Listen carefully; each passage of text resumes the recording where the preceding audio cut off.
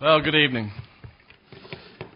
It is good to be back. I've been well taken care of today, and I do appreciate that. I appreciate Stan opening up his home to me, and it is certainly a blessing. I told Herbert, I wish I could have driven to Roxborough and stayed until Thursday night or Friday morning, and my schedule just doesn't allow that this week, so I think I'm going to drive back tonight. I'm going to know in about 40 minutes whether or not I feel like driving back tonight. When I was a student at Southeastern, I commuted from Lynchburg, and for 3 of the 6 semesters that I was there, my schedule, I would leave Lynchburg at 5 a.m., and I had a 7:30 class, and I would go until 9:30 at night, and I would turn right back around and drive to Lynchburg that same day. And I have slept the entire way from Wake Forest, North Carolina to Lynchburg, Virginia. In fact, one night I got pulled over by a state trooper. He thought I was drinking. I was not. I was tired. And he pulled me over and sat with me for an hour while I took a nap. So I am a little older and hopefully smarter, wiser. And so if I feel like that, I won't leave tonight. I told Dad this afternoon, I'm reminded of this every time that I'm here in Roxborough and here at this church. I said, listen, if you're ever having a bad day, you just need to come to this church. In fact, Dad's on Facebook now, and I said, they do have fan clubs, and maybe you could come down here, and the only problem you would have is who would be president. And so I'm glad to have a dad that I am proud of, and one of the deep abiding pleasures in my life is serving alongside of him, to call him not only my dad, my father, but also my pastor. And he is my boss, and he has earned the right to do whatever he wants. And he does not come to any meetings. He has not been to a staff meeting. He has not been to any kind of meeting in years. I tell him what's going on at the church, and he believes me. And if he finds out something small, like no big deal, something needs to be painted, or, we've got a bill for $100, it completely stresses him out. He would be dead and in the grave if he had to deal with all of that stuff every day. It just gets on his brain, and he worries about it. So he comes in, he goes on visits and sees people and preaches on Sunday morning, and the rest of the week he just does what he wants. I was telling them at dinner, very often he'll come up about 11:45, and there's 5 or 6 of us in the office, and he'll say, anybody going to lunch? And everybody, yes, no. Well, come on. And you might be right in the middle of an email or a phone call or reading something or had a thought on your mind. And if there is any delay whatsoever, you hear the door slam, Dad walk out the door, get in his car, leave. So then you have to drive on your own. You get to wherever you're going. He's already ordered, and when he finishes eating, he gets up and he leaves. And that's it. That's the end of lunch. And knowing that, if you say, no, I don't think I'm going to go today, he gets his feelings hurt. So we eat partial lunches about twice a week together. But if you ever wanted a fan club, this is fertile ground. Turning your Bibles tonight to the book of Philippians. I think we can all agree on how to say Philippians. And Philippians chapter 4. I didn't add Philemon to the Bible today. Some of you said you'd never heard of it or read it, so here we go. Philippians. It's pretty popular. If you need help finding Philippians, always remember General Electric Power Company. Galatians, Ephesians, Philippians, Colossians. There you go. If you ever have to take a memory verse test or a sword drill, at least you'll be in the right direction. Philippians chapter 4. Tonight, just for a few minutes, I want to talk to you about the one thing that changes everything. The one thing that changes everything. There are things that fundamentally change the way that we live. All of you, testimony to the fact that you're here, are law-abiding citizens. There are certain things that you don't do that you might want to do, but you don't do them because you know if you do them, there are ramifications. I'm going to drive home tonight a little differently than I might would if there was no speed limit. But I don't want to get a ticket. I got a ticket at 6 a.m., pouring down rain, in the city of Halifax, if that is a city, and for going 29 miles per hour in a 25 mile an hour zone. Tonight, when I drive through Halifax, I will be going 24. I don't know if that man is still around, but if he is, I don't want to see him tonight. I will obey the law. It fundamentally changes the way that I drive. Your health. There are certain things you do and you don't do because you want to be alive. Now, admittedly, I've eaten fried chicken twice today, but that's the first 2 times in months that I've done that. It probably won't be the last time this week. But I wanted so badly to eat a donut this morning, but instead I ate Greek yogurt. Now, a donut tastes better than Greek yogurt, but I did it for my health. It fundamentally changes the reason you do the things that you do. Your relationships, whether you're here and you're married or with your children or your coworkers, you act in certain ways because you know not to act in those ways fundamentally changes the way those relationships would function. Well, there's something here in Philippians chapter 4. We just finished 30 weeks at Living Word. I was teaching through Philippians. And I read this over 100 times. In fact, I've memorized literally the book of Philippians.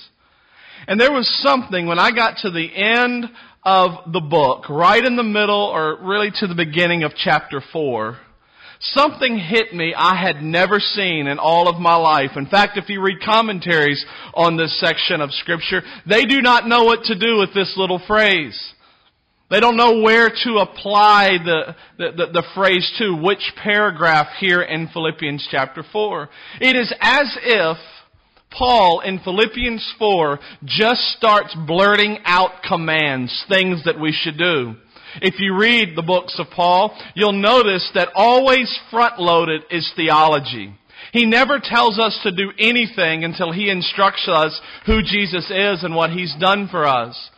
So here in Philippians chapter 4, you might imagine that the parchment that is being written on is very small and it's running out of space, and he knows he needs to conserve space. So he just starts saying one thing right after the other. You know the feeling, parent, when your kid is walking out the door and they're going somewhere and you say, do you have your shoes? Do you have your money? Do you have enough of this? Have you thought about this?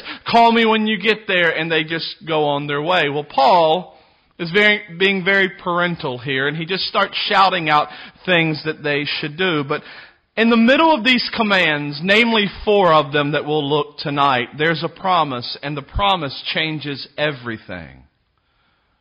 The promise that Paul gives changes everything, namely in the way that we understand these 4 commands. So what I want us to do first is to look at the command, and then in light of the command, look at the 4, or the one promise, look at the 4 commands.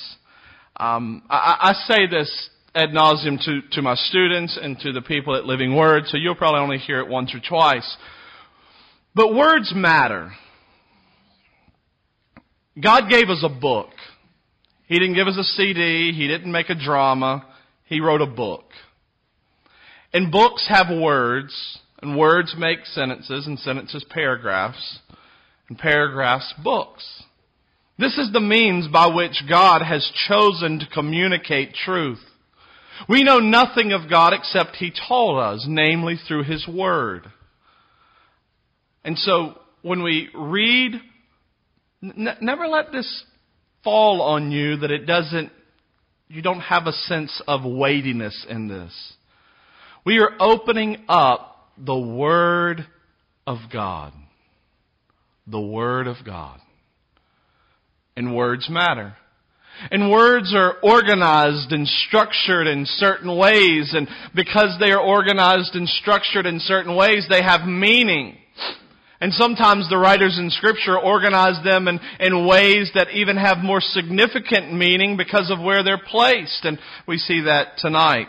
So, to the best of my ability, which is lacking at times, but to the best of my ability, I want us to see a promise followed by 4 commands. I think I said it backwards a minute ago. 1 promise, 4 commands. And the 4 commands are undergirded by this 1 promise. Well, let's look at Philippians chapter 4, read verses 4 through 6. Here's command number 1. Rejoice in the Lord always. Again, I will say, rejoice. Here's command number 2. Let your reasonableness, if you don't have the ESV, your version has translated this word differently. Nobody can really agree on how to translate this word. I'm going to make a case for humble graciousness tonight. Let your reasonableness be known to everyone. Here's the promise. The Lord is at hand. Command number 3. Do not be anxious about anything. Here's command number 4. But in everything, by prayer and supplication, with thanksgiving, let your request be made known to God. 1 promise, 4 commands. The 1 promise is stuck right in the middle of the 4 commands. We have 2 before, 2 commands before, the promise, 2 commands after. Now, we have to first figure out what near means. Like, what does it mean for the Lord to be at hand? We just finished at Living Word on Wednesday nights, 40 weeks, looking at the parables of Jesus. And one thing that I was struck by was the amount of time through parables that Jesus gave to His second coming. So you could understand the Lord is at hand, meaning that He is soon to return. We have a lot of scriptures that tell us this truth. Philippians chapter 3. But our citizenship is in heaven, and from it we await a Savior.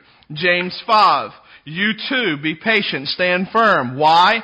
Because the Lord's coming is near. Mark 13. When you see these things happening, you know that He is near, right at the door. Or Revelation 1:3. The time is near. It's one of the reasons that we so eagerly pray the words of Paul in 1 Corinthians 16:22 when he says, "Come, Lord Jesus." So it could be a reference to that.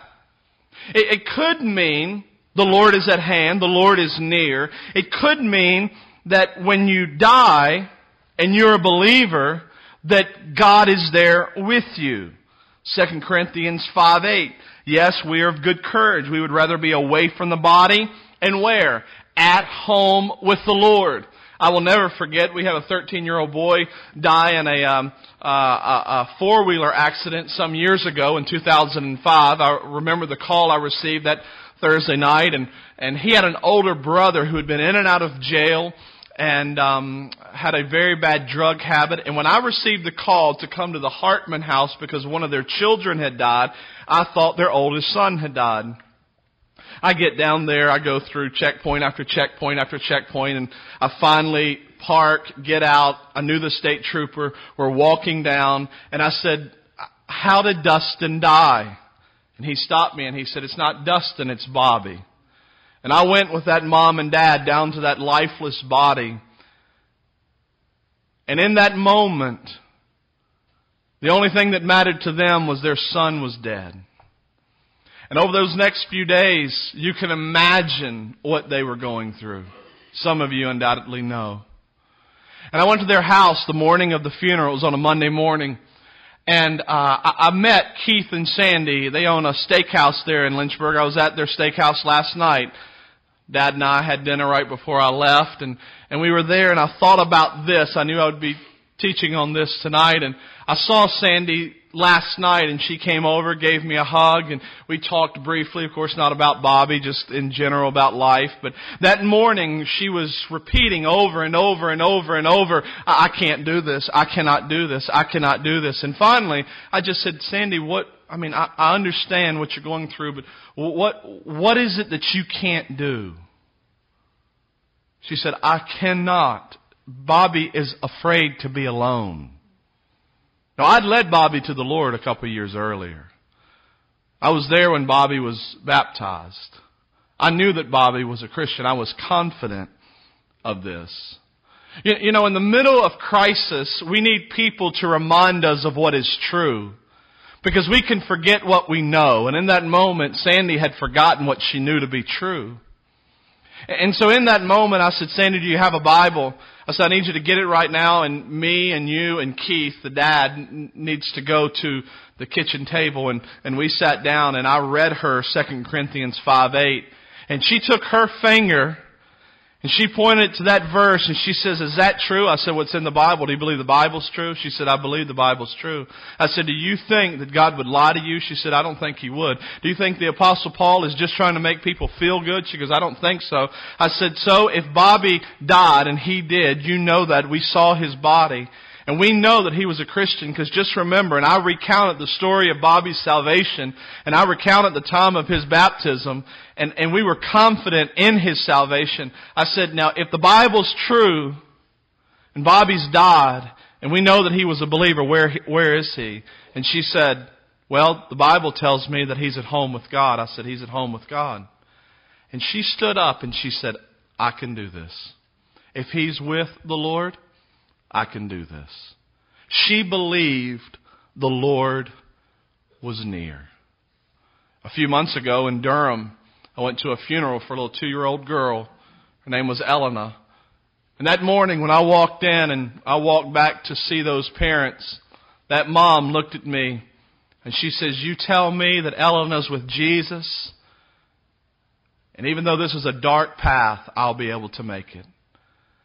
And not because I wanted to comfort her in the moment, but because I believe to the depths of my heart that it's true. I told her, Elena's with Jesus. She said, if that's true, I can make it. Why? Because they believed to the depths of their soul that the Lord was near. That's what we talked about this morning. The power of the gospel. That's the power of the applied gospel. That's believing to the depth of your heart something to be true and banking and staking everything to it. That's true. But I don't think that's what Paul's talking about here. I think what Paul is talking about here is that the Lord is at hand, meaning God is here with you right now. The power of presence. What do we celebrate at Christmas? And he shall be Emmanuel, who is what? God with us. The power of presence. It's one of the reasons you'll hear people say every once in a while, we need to be incarnational in our ministry. And what that simply means is we need to go as ambassadors of Jesus to people, and we need to be there with them in presence. Some of you wonder what to say when tragedy comes.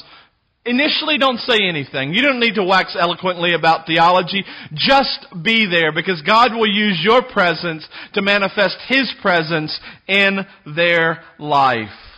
See, the presence of God that Paul recognized was something that would help them in real, objective, concrete ways.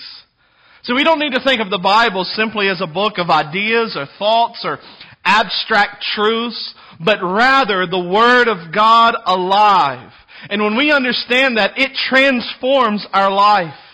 The nearness of God, the understanding that God is near, will allow you in times of extreme difficulty to have strong, unwavering faith.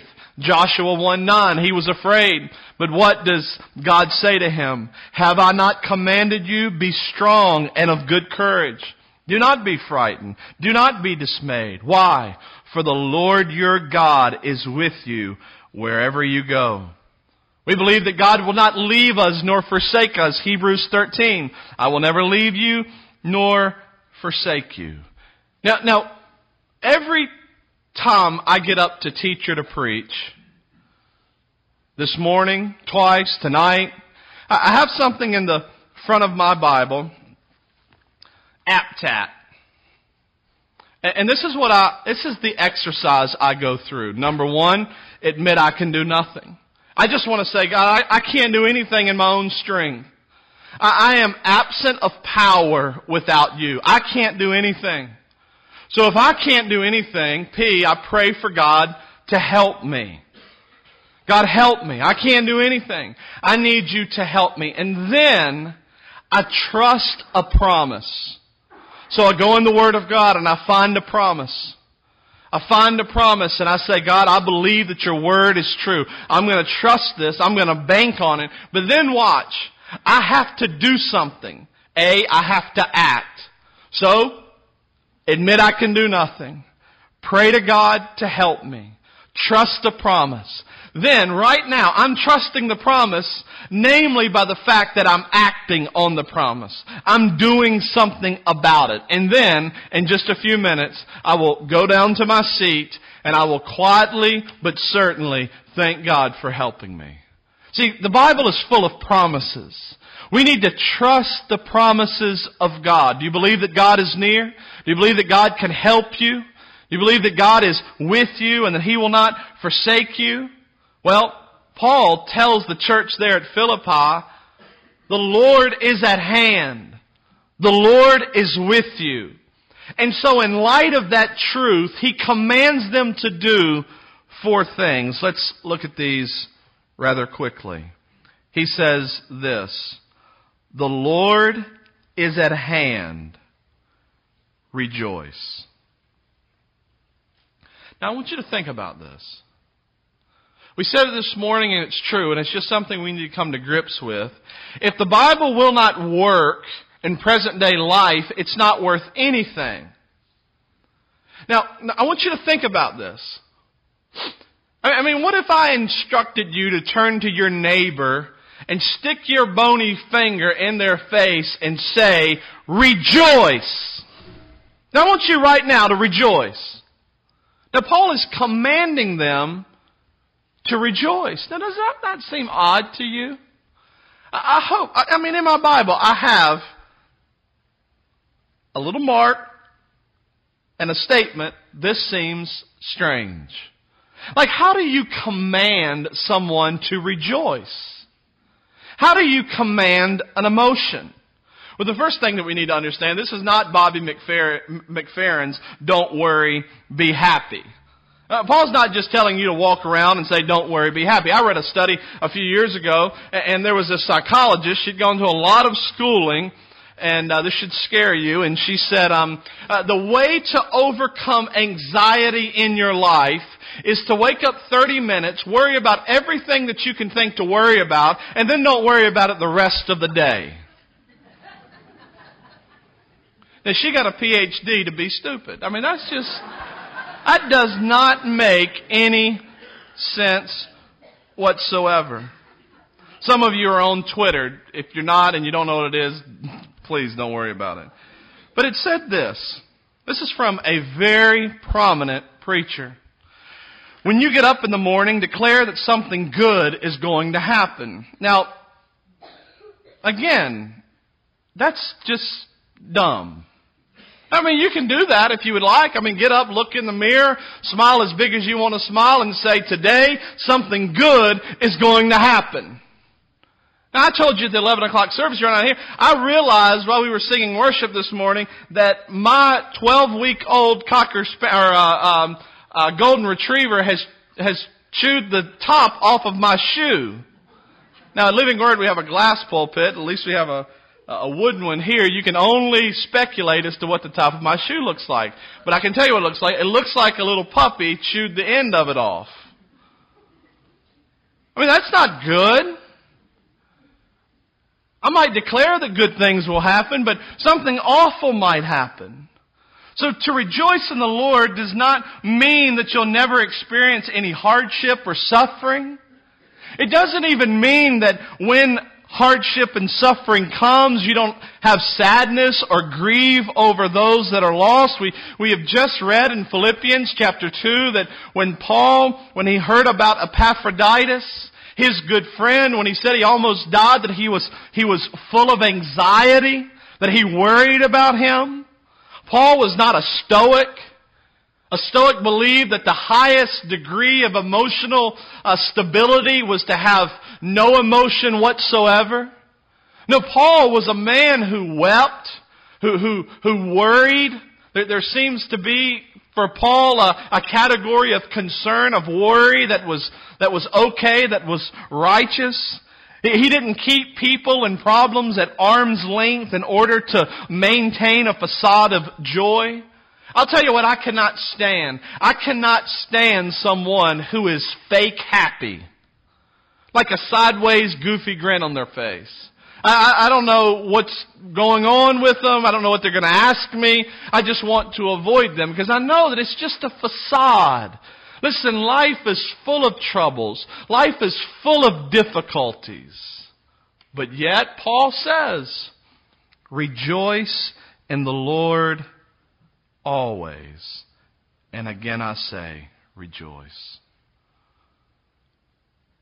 Just last week I was at Roanoke Memorial Hospital with a little boy who was born at 29 weeks, and he's laying there in that little bed, and things are relatively touch and go right now. And I didn't, but I want to be able to say to that family, when I press my heart into their heart, I want to be able to look them in the eye and tell them that the joy of the Lord is not something that is waiting for them when their son gets out of the hospital, but the abiding presence of God, which produces the joy of the Lord, is theirs even in the neonatal unit of Roanoke Memorial Hospital. I didn't have to tell them that because it was there before I got there. Oh, they were full of the joy of the Lord. They didn't know how little Sammy was going to do. They still don't know how little Sammy's going to do. And there are hard days and they cry warm tears over him. But there is an abiding presence of God in that room, and the abiding presence of God is producing the joy of God. Rejoice in the Lord always. Listen, if we had to say, I will rejoice when I am free of problems, we would have to wait to heaven in order to rejoice. If anybody ever tells you that your life will be free from trouble and trial when you come to know Christ, run from them. They don't know what they're talking about. But there can be joy in the midst of suffering. There can be an abiding sense of the presence of God which produces joy in the middle of such hardship. Rejoice in the Lord always. Tim Keller, he's a pastor of a church in New York City, said this in a book that he wrote, Counterfeit Gods. Rejoicing in the Lord is much deeper than simply being happy about something.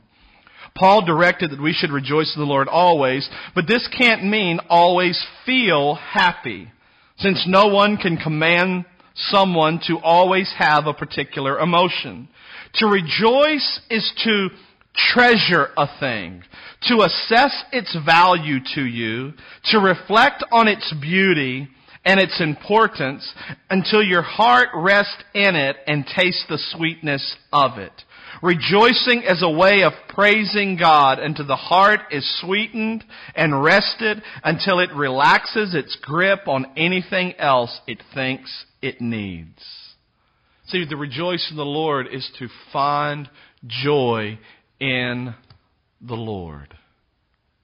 I have a good friend who I'm witnessing to, trying to lead him to the Lord, and I am talking with him, and he has good questions, but he gets very frustrated with me when we talk about the problem of evil, when we talk about suffering. And when he can't understand in his mind how a Christian can view things in such a way that joy is a capable reality in the midst of such dark suffering. He doesn't believe that it exists. He thinks that it's a show. He thinks that if anyone can have joy in the middle of the world that we live in, that they're actually lying to your face. He said this to me many times. He doesn't understand the abiding presence of the Lord.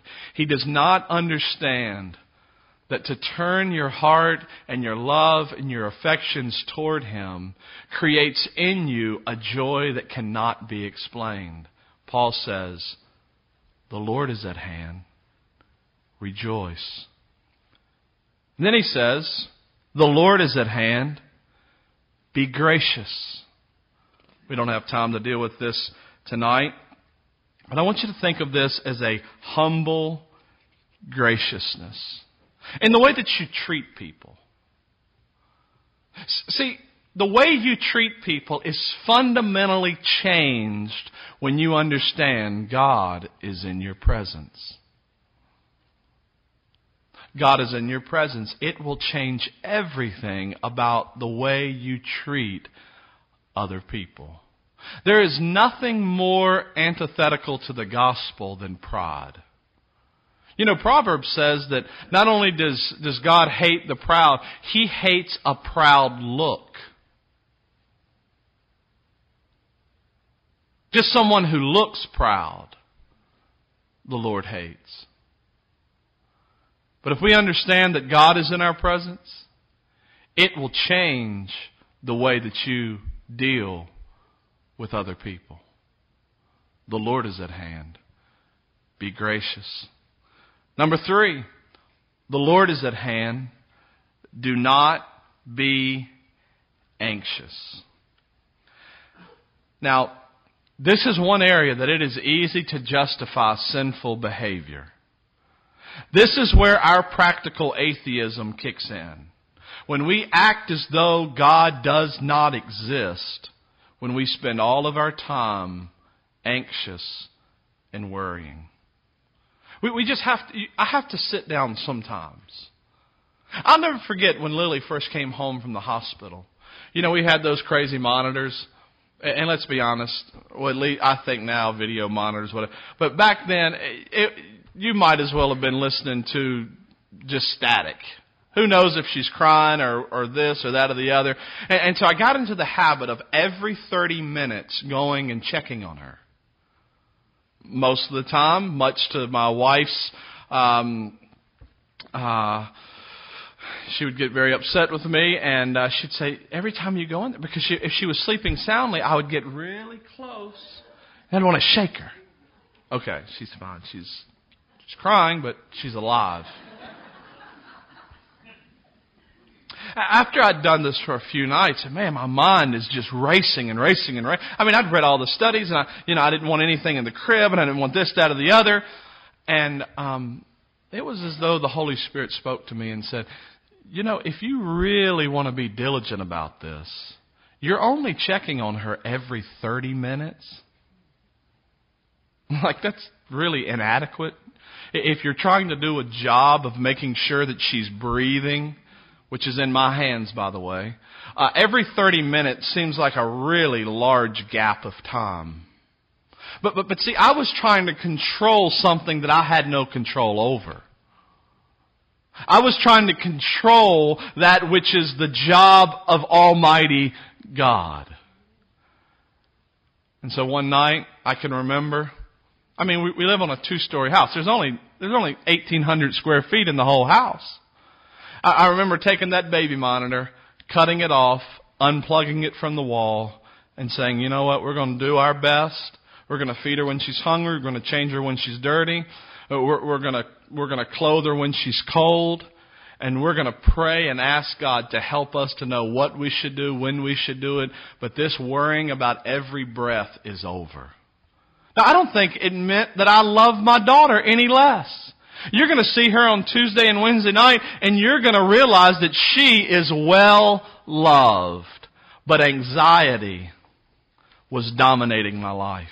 But when I came to understand that God was in control, that God was near, and that in that respect He didn't need my help, My worry wasn't keeping my daughter alive. God was. The Lord is at hand. Do not be anxious. The commentator J.B. Lightfoot calls worry or anxiety the most useless of all sins.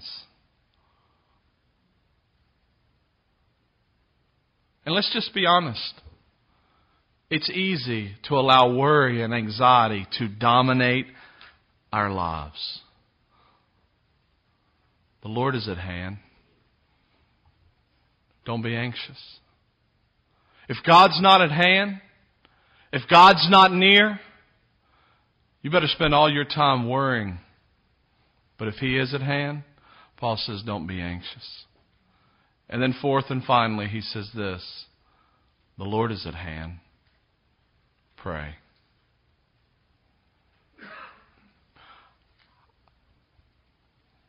There's a lot of religions in the world, and the difference between Christianity and every other religion is every other religion believes that their leader taught and lived and died. But we believe that He taught, died, and He's alive. That's the difference. We believe that He's alive. We believe that the Godhead is very active when we pray.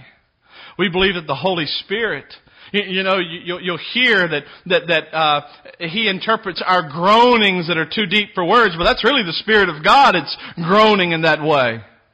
And He takes our prayers and He ushers them to the very throne of God. And we learn in Scripture that Jesus Himself is also interceding for us. The Lord is at hand.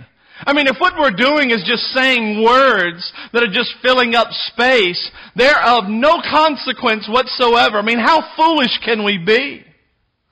We've got a lady in our church, God bless her. She spends lots of money every year to go to a Star Trek convention. If you go to a Star Trek convention, by all means, go. Don't invite me, but attend.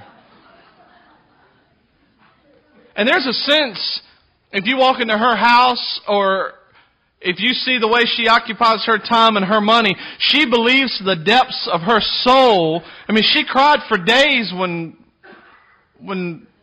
He died.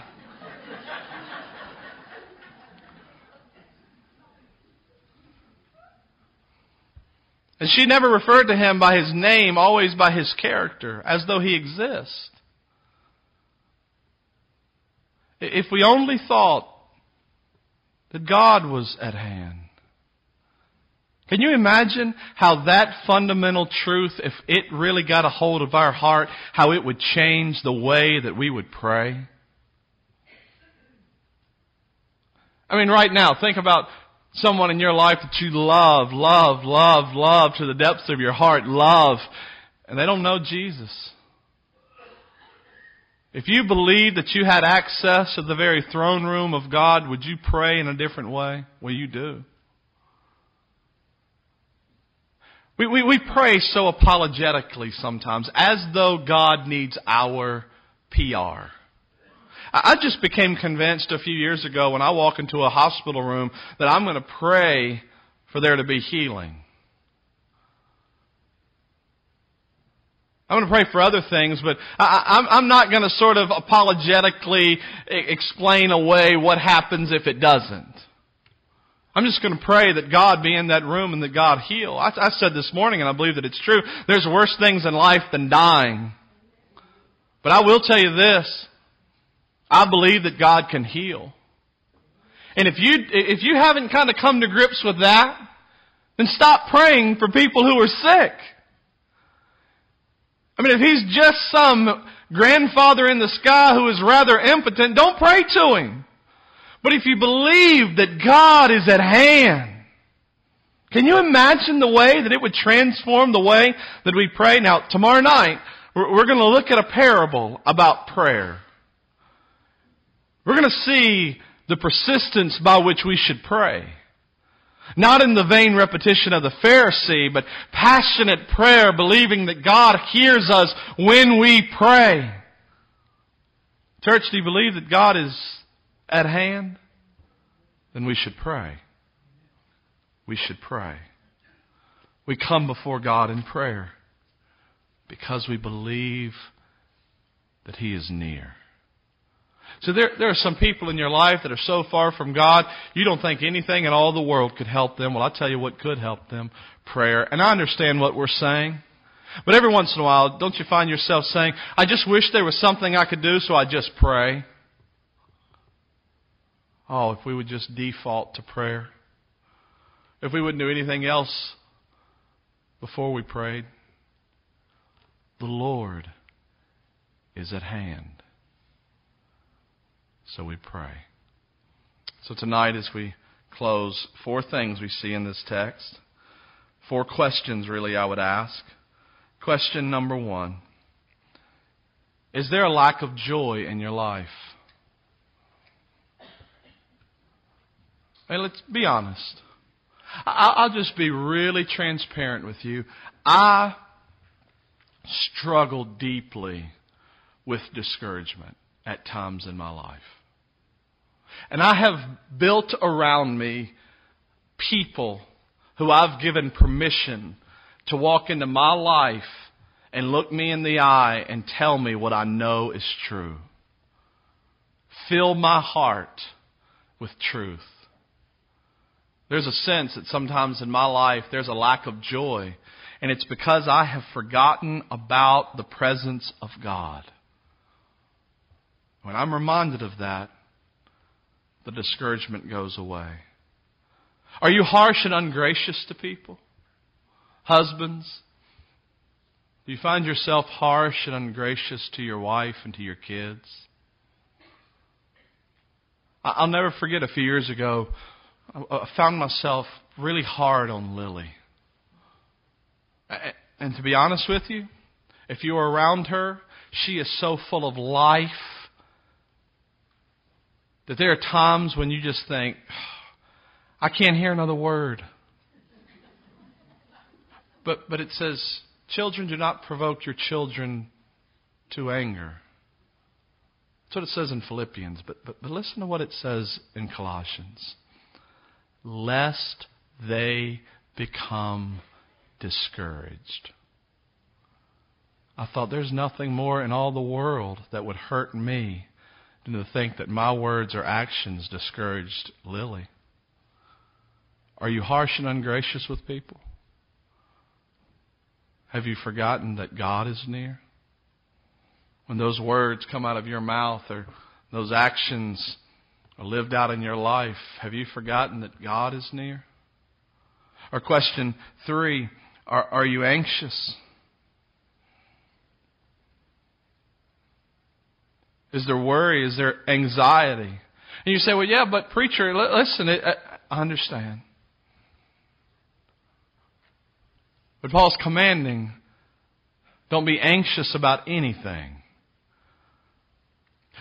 And for me, anxiety flees when I tell it who's in control. And then last, are you praying? And if you're not praying, it's because you have forgotten. No, I know you know, but you've forgotten. The Bible is a book of remembrance. Read the front of this communion table. This do in remembrance of me. It struck me this week, Herbert. I was reading the account of the upper room, the Last Supper. And to think that Jesus, the night before He was to die, had to tell His disciples, one of the most shocking things in all of Scripture, you're going to have to partake of this meal often in order to remember what is done for you. We have a propensity to forget. Do you pray? Is it just the fleeting times of before dinner, maybe at bedtime? Is there passionate set aside time to pray? There would be if you believe that God is at hand. So I want us to take a few minutes at the end of the service. And I want you, I'm not going to tell you what to do. I'm going to allow the Holy Spirit of God. But for some of you, you may need to come and pray at this altar. Maybe you need to pray with someone I don't know this church very well or the people of the church, but I cannot imagine that there's anybody in this room tonight that if someone turned to them and said, I need someone to pray with me and for me, that they wouldn't do that.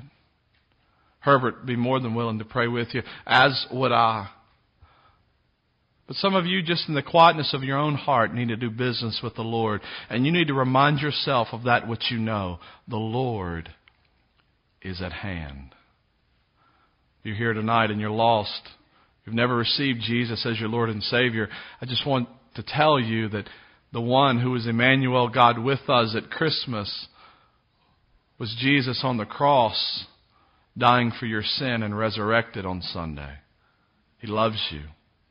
He cares for you enough to come and die for you. Spirit of God, we ask for you to rule and reign in this place even right now. May the Spirit of God, may you come and may you impress upon hearts the truth of your word, that you are at hand. So come, Lord Jesus. Work on the hearts and minds of people even right now. May we cling tightly to the truth of your word, that you are at hand. We love you, King Jesus. It's in your beautiful name we pray. Amen. May we stand. Amen. May we stand. Amen. May we stand. Amen. May we stand. Amen. May we stand. Amen. May we stand.